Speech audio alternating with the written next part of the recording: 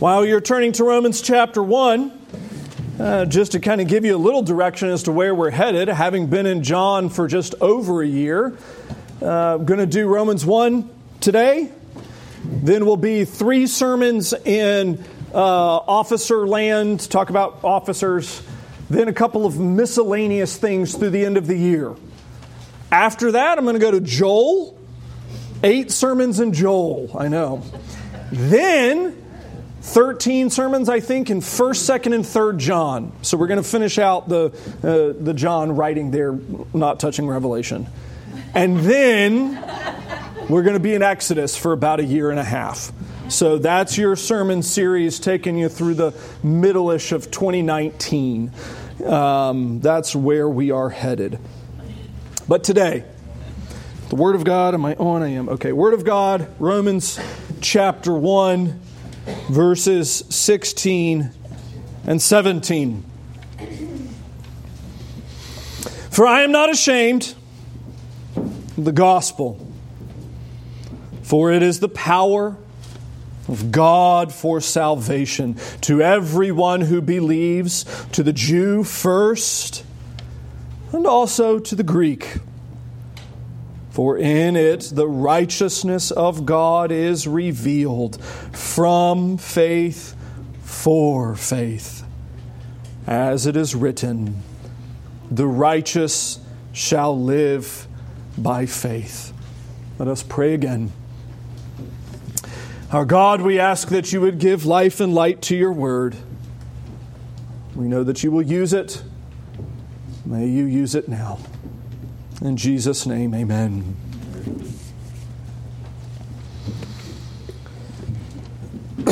This Tuesday, I guess if I have my dates right, marks 500 years of the Reformation. And I've been prepping the congregation here in Sunday school for what seems like months in our 500-year Sunday school series. I guess it feels like 500 years. And if you're going to think about the Reformation and kind of think about what happened 500 years ago in Europe, what happened that upset Germany, that upset Switzerland, that upset France and England, that upset the entire Western world, what happened in the Reformation? Well, we've been talking about that, and if you really want to kind of pin it down and start thinking about specific causes, it's interesting, there's probably no singular greater cause of the Reformation than these 2 verses. In fact, actually, if we wanted to be super specific, we could say the primary cause of the Reformation is Romans 1, verse 17. It's 17 that functions as the burr under the saddle, the bee in the bonnet for Martin Luther, and breaks him. In fact, actually, it tells, I guess in so many ways, though not intended now, but it tells the conversion experience, the Reformation experience of Luther himself. Luther's born in the early, I think, 1480s. Grows up trying to figure out what to do. He recognizes that he needs salvation and doesn't fully understand how to get it. And in college, he really is confronted with that reality as 2 of his best friends drop dead in the middle of college. And in 1505, I think it is, his solution is transformed when, for the first time in his life, he sees a Bible. Think about that. I mean, he's, 22 years old, I think, at that point, and he sees a Bible for the first time in his life. Never seen one. Again, totally different world. And he begins to throw himself into studying the Bible and learning everything that there is. He sends himself off to a monastery to become a monk, and he becomes the monk of all monks. He studies harder than anybody. He does penance more frequently than anybody. He's more consistent in his Roman Catholic theology than anybody. It's so bad. He goes to confession so regularly that the priests finally have to sit him down and they say, Martin, we love you. You really need to stop doing this. unless it's a sin that's worthy of confession. And his response is, brothers, all sin is sin. And they're like, yeah, but you're wasting our time. And he's like, but all sin is sin. And they're like, yeah, we got nothing. So he continues. In fact, actually, even ultimately making a trip to Rome. And as he comes into Rome, he's like, finally, I have arrived in Rome where I will have all of the answers to salvation. And he begins his penance in Rome, climbing the stairs there and processing his world. And it all kind of comes apart as he's there and as he's listening to a bunch of the Roman Catholic priests talk in between Mass. And they're singing a little ditty. And the little ditty is about how the bread and the wine begin as bread and wine and finish as bread and wine. And it ruins him as he catches the priests themselves not believing in the Scriptures.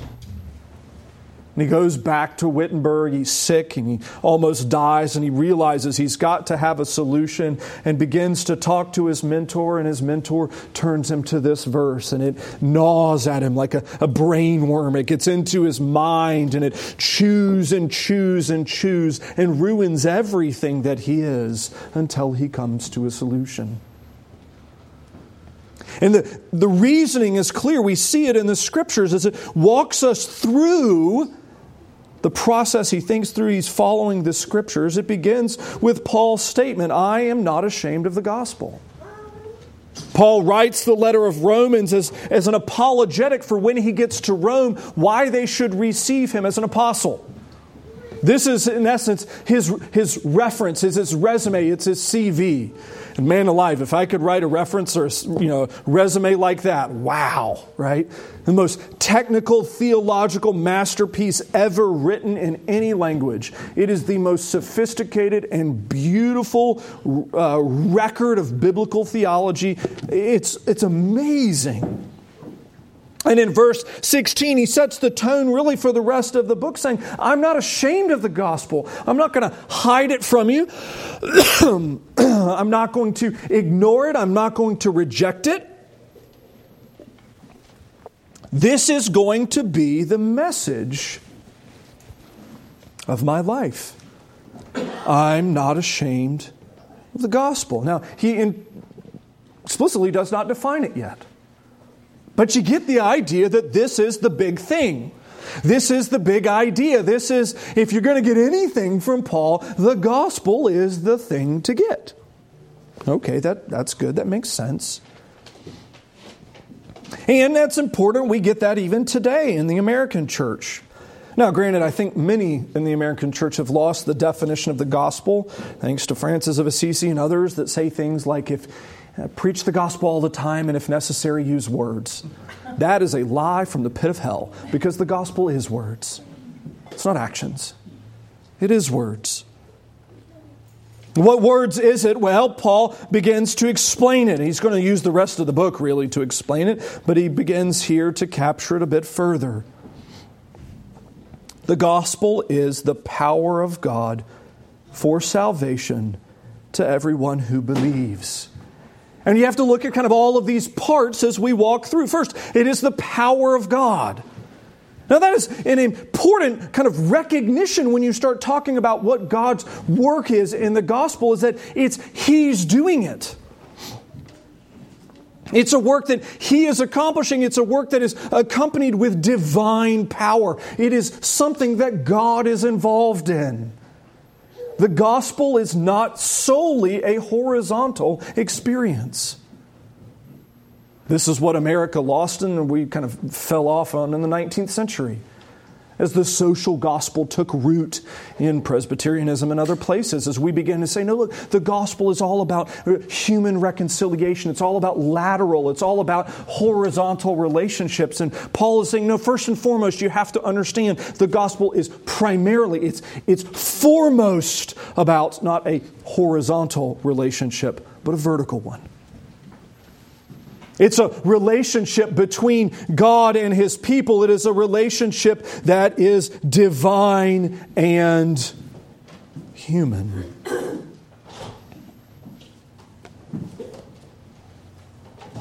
But it's not just connecting God and man, but it's connecting God and man in a relationship that is defined as salvation. It's fixing the problem of sin. And this is really where Luther excelled more than most. Luther was attempting to be consistent, but more than anything, he had the courage to admit that he had done bad things. You see, most of us, I would suggest most of us deal with our sin a bit like mental hospital patients. We kind of acknowledge that it's there and then just choose to ignore it forever. Like, oh yeah, I think I probably did that, and then ignore it. It's the giant elephant in the room that nobody acknowledges. I don't know that I'm a sinner. I mean, I think I am, but I don't really talk about it. I don't think about it. I don't let it affect my emotions. I don't let it affect how I think about myself. I don't let it affect how I think about others. It's knowledge of sin that I partition off in a part of my brain that I keep locked forever. It's like the scary horror movie where you have the one room that's always locked and you don't really find out what's in there, but you know that room is bad. We put our idea of sin in there, we lock the door, and we throw away the key. Luther, on the other hand, had to come to terms with the fact that he knew he was a sinner. And he knew he needed salvation, and he didn't know how to get it. And it broke him. Like I said, he was a monk among monks. Like I said, his priests were like, brother, you need to cool it, man. Like, calm down. Go drink some water or something. I don't know, but like, chill out, brother. Your sin is not that big of a deal. And Luther said, no, because it involves God, it is. My life is shaped around the need for salvation. Interestingly, he never wanted to be a preacher.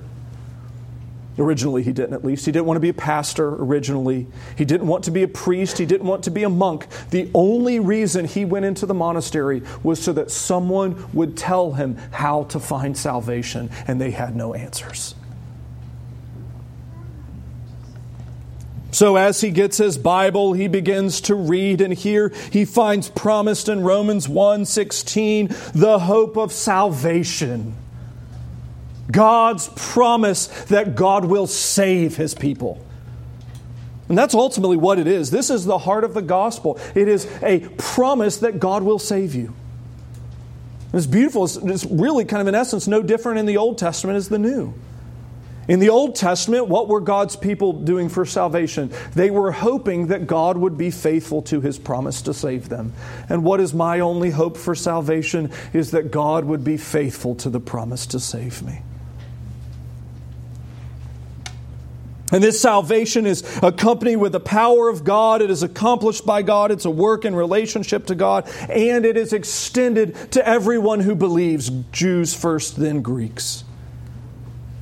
This salvation is not something to be hoarded, to be tucked away. I keep it in my jacket pocket, but you can't have it. It's just for me. No, instead it's to be shared freely because there's more than enough to go around. Share it with your neighbor, share it with your family, share it with your friend, because all people have the promise. Every tribe, every tongue, every nation, every state, anybody, anyone can know the Lord. Now, certainly it's acknowledging here, Paul is recognizing the timeline of God's work. The timeline that it begins with the Jew. We have the entire Old Testament where salvation is connected to a nation state. But now the New Testament where it's extended to Greeks as well. Which for most of us in here, excepting a handful, that's good news. Most of us in here, excepting a handful, would not qualify as Jews. And so the Greeks and the Gentiles, that's our story. That's us coming to know the Lord. This gospel, Paul continues, is in verse 17, we find out in it is the righteousness of God revealed.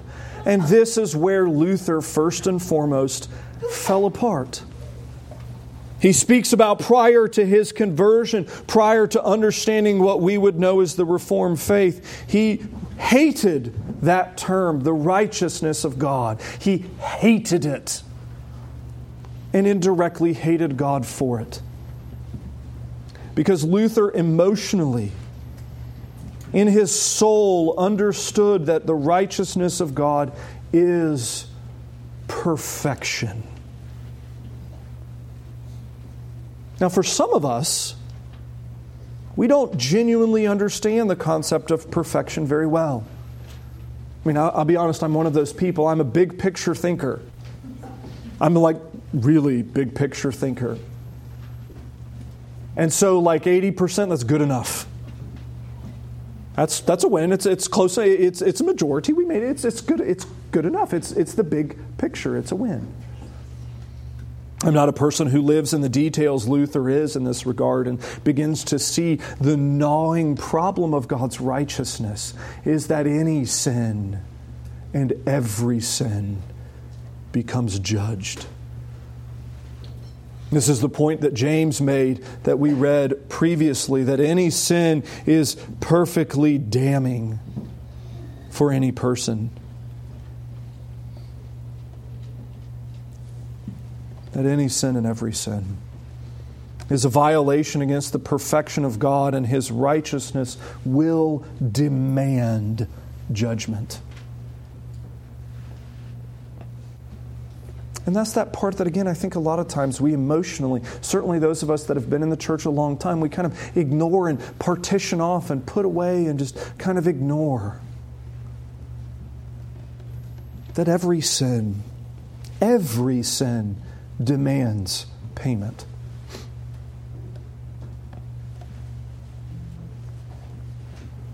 And you think through Luther and you read his writings and him despairing over the things he'd done 20 years previous as a young child. Because those young sins would send him to hell. Because any sin deserves God's judgment. Again, we struggle with this, I would say, in evangelicalism. We forget the extent of perfection, that there are no loopholes, that there are no mulligans, there are no do-overs, there are no, well, I mean, it's a sin, but it's socially kind of, so we'll just ignore it. It's fine. We'll just move on. No, Luther recognized and hated it for it that God's righteousness is perfection. And he knew there was no way for him to attain that. And all it would do was damn him. All it would do is damn him. And for him, the gospel becomes a bitter thing because he misunderstands that all it functions as is this kind of carrot dangling out in front of him, the promise of salvation, but with no way to fix the wrath of God.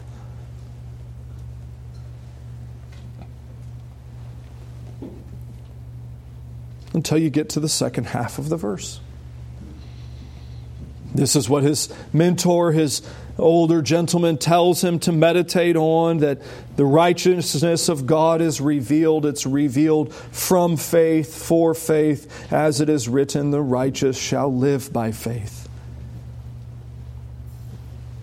And Luther's big kind of light bulb moment is coming as he's trying to reconcile this passage. What do I do with the salvation of God? The forgiveness of sins, the reconciliation of God and man. What do I do with that and my sin? How do I get me and salvation in the same sentence? Because, brothers and sisters, Rome had an answer.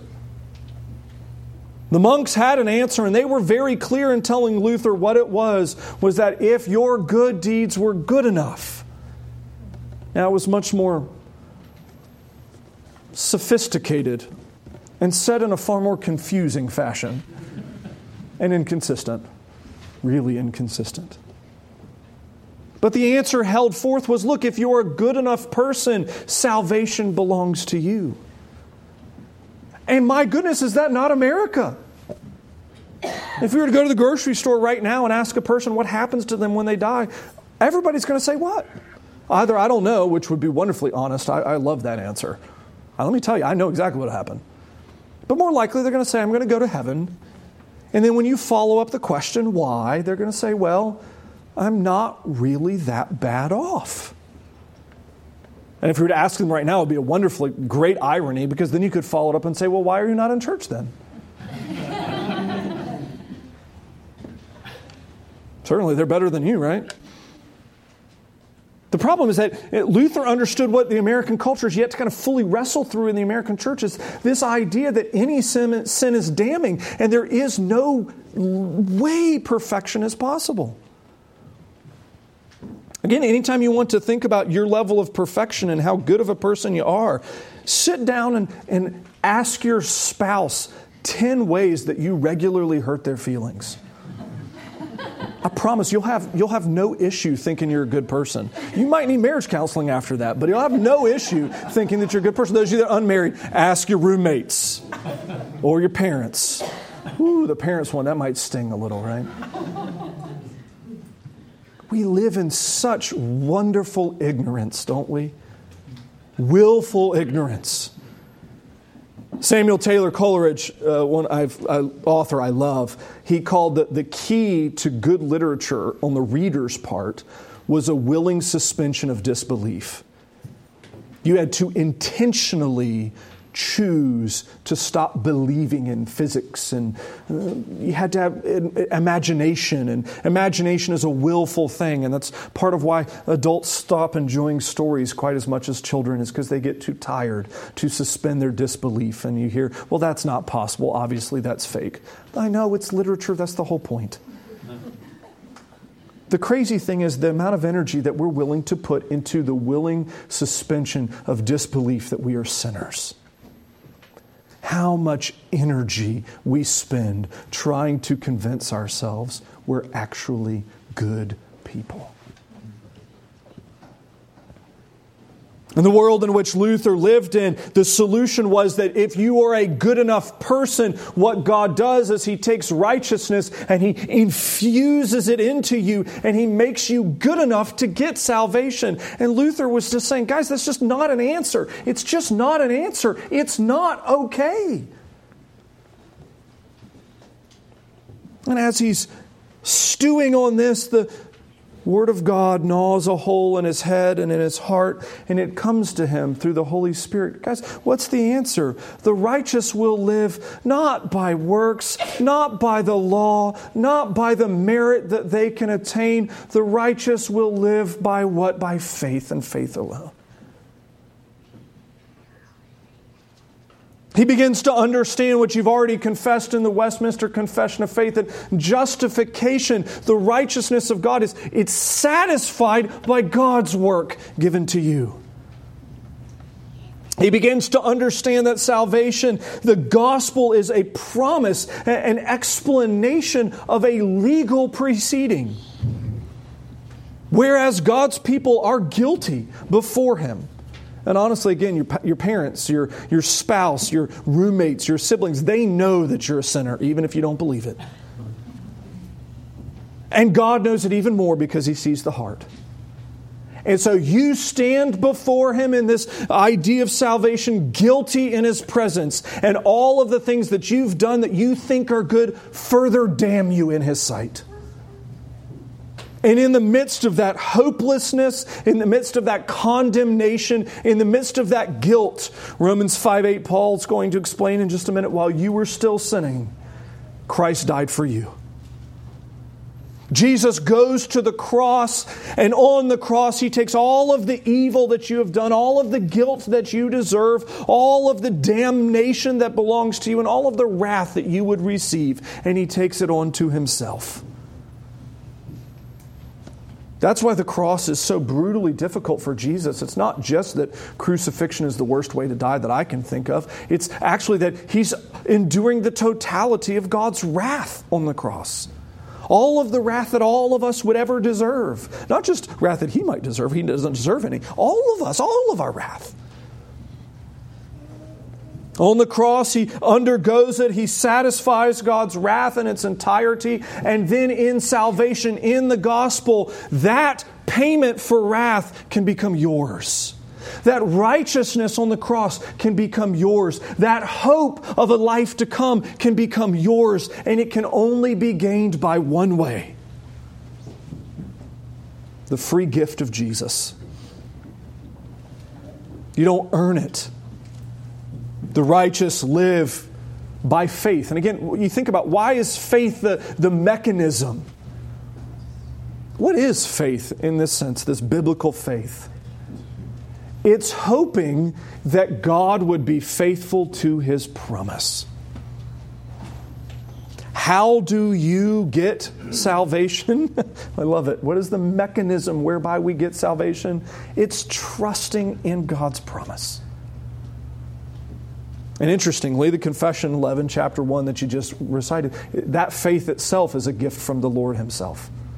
He gives you that faith so that you would trust in the work that He is doing.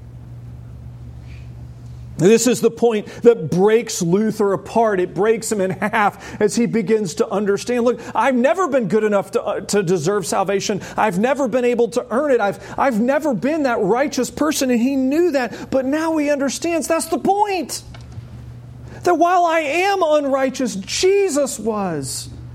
And the heart of the gospel is that God's promises are so powerful that all I have to do is by His own ability trust in Him. The Spirit working within me, increasing my faith and giving me faith. It's in that I trust in Christ, and I can have forgiveness and live anew. It's why Luther can follow Paul's pattern here, not being ashamed of the gospel, and go toe-to-toe with the Roman Catholic Church.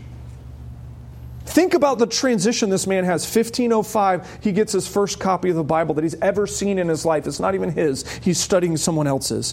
1505. 12 years later, 95 Theses on the front door of the Wittenberg church, All Hallows Eve, October 31st. And then what? A handful of years later, he's actually excommunicated by Rome and is going toe-to-toe with the most powerful nation, the most powerful denomination that the world has ever seen up to this point. Here I stand, I can stand nowhere else. I can no other stand than this. I will stand on the gospel. And Rome, you've got it wrong.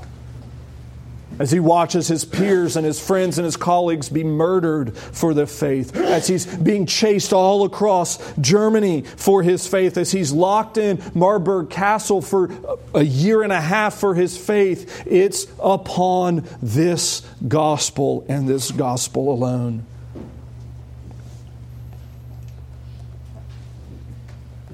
I am not ashamed of the gospel, for it is the power of God for salvation to everyone who believes, to the Jew first, also for the Greek, for in it the righteousness of God is revealed from faith, for faith, as it is written, the righteous shall live by faith. Very quickly, what do we do with this? Well, one, I would say it's unbearably important that we, as Reformed Christians following in the pattern of Luther, Paul, and all the saints who have gone before, that we work particularly hard to make sure we do not lose the doctrine of sin.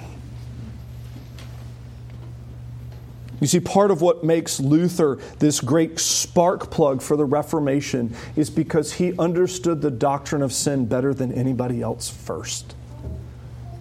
You realize that's what makes Luther special. It's not just that he gets justification. It's that he understood sin well enough to need justification.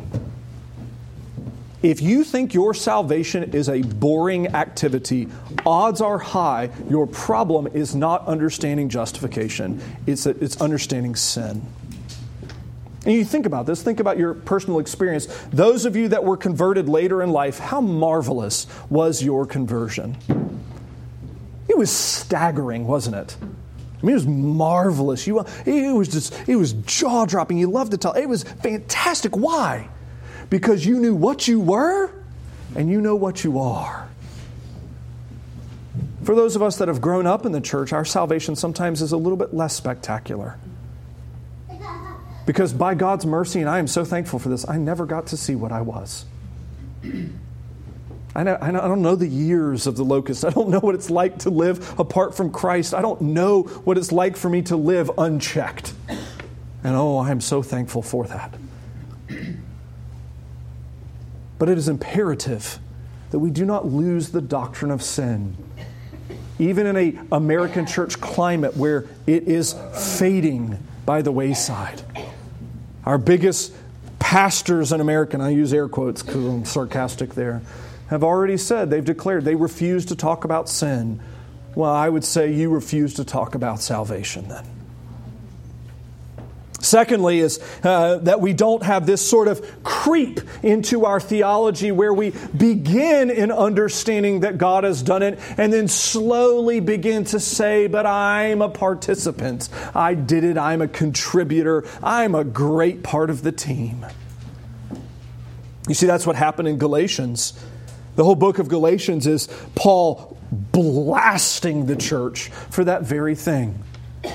You started so well. You understood God had done this. And then now you're slowly letting it creep in to say, I was a participant too. Oh, you foolish Galatians.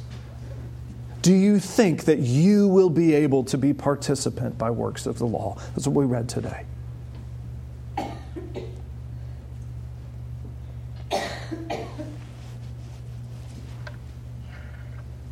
And then thirdly, I would say the great danger of reducing the gospel to fire insurance. Many of us, having grown up in the South or other parts of the country, would have interacted with a brand of salvation, a brand of evangelicalism that says, what is the salvation? The definition of salvation is that if you know God, you don't go to hell.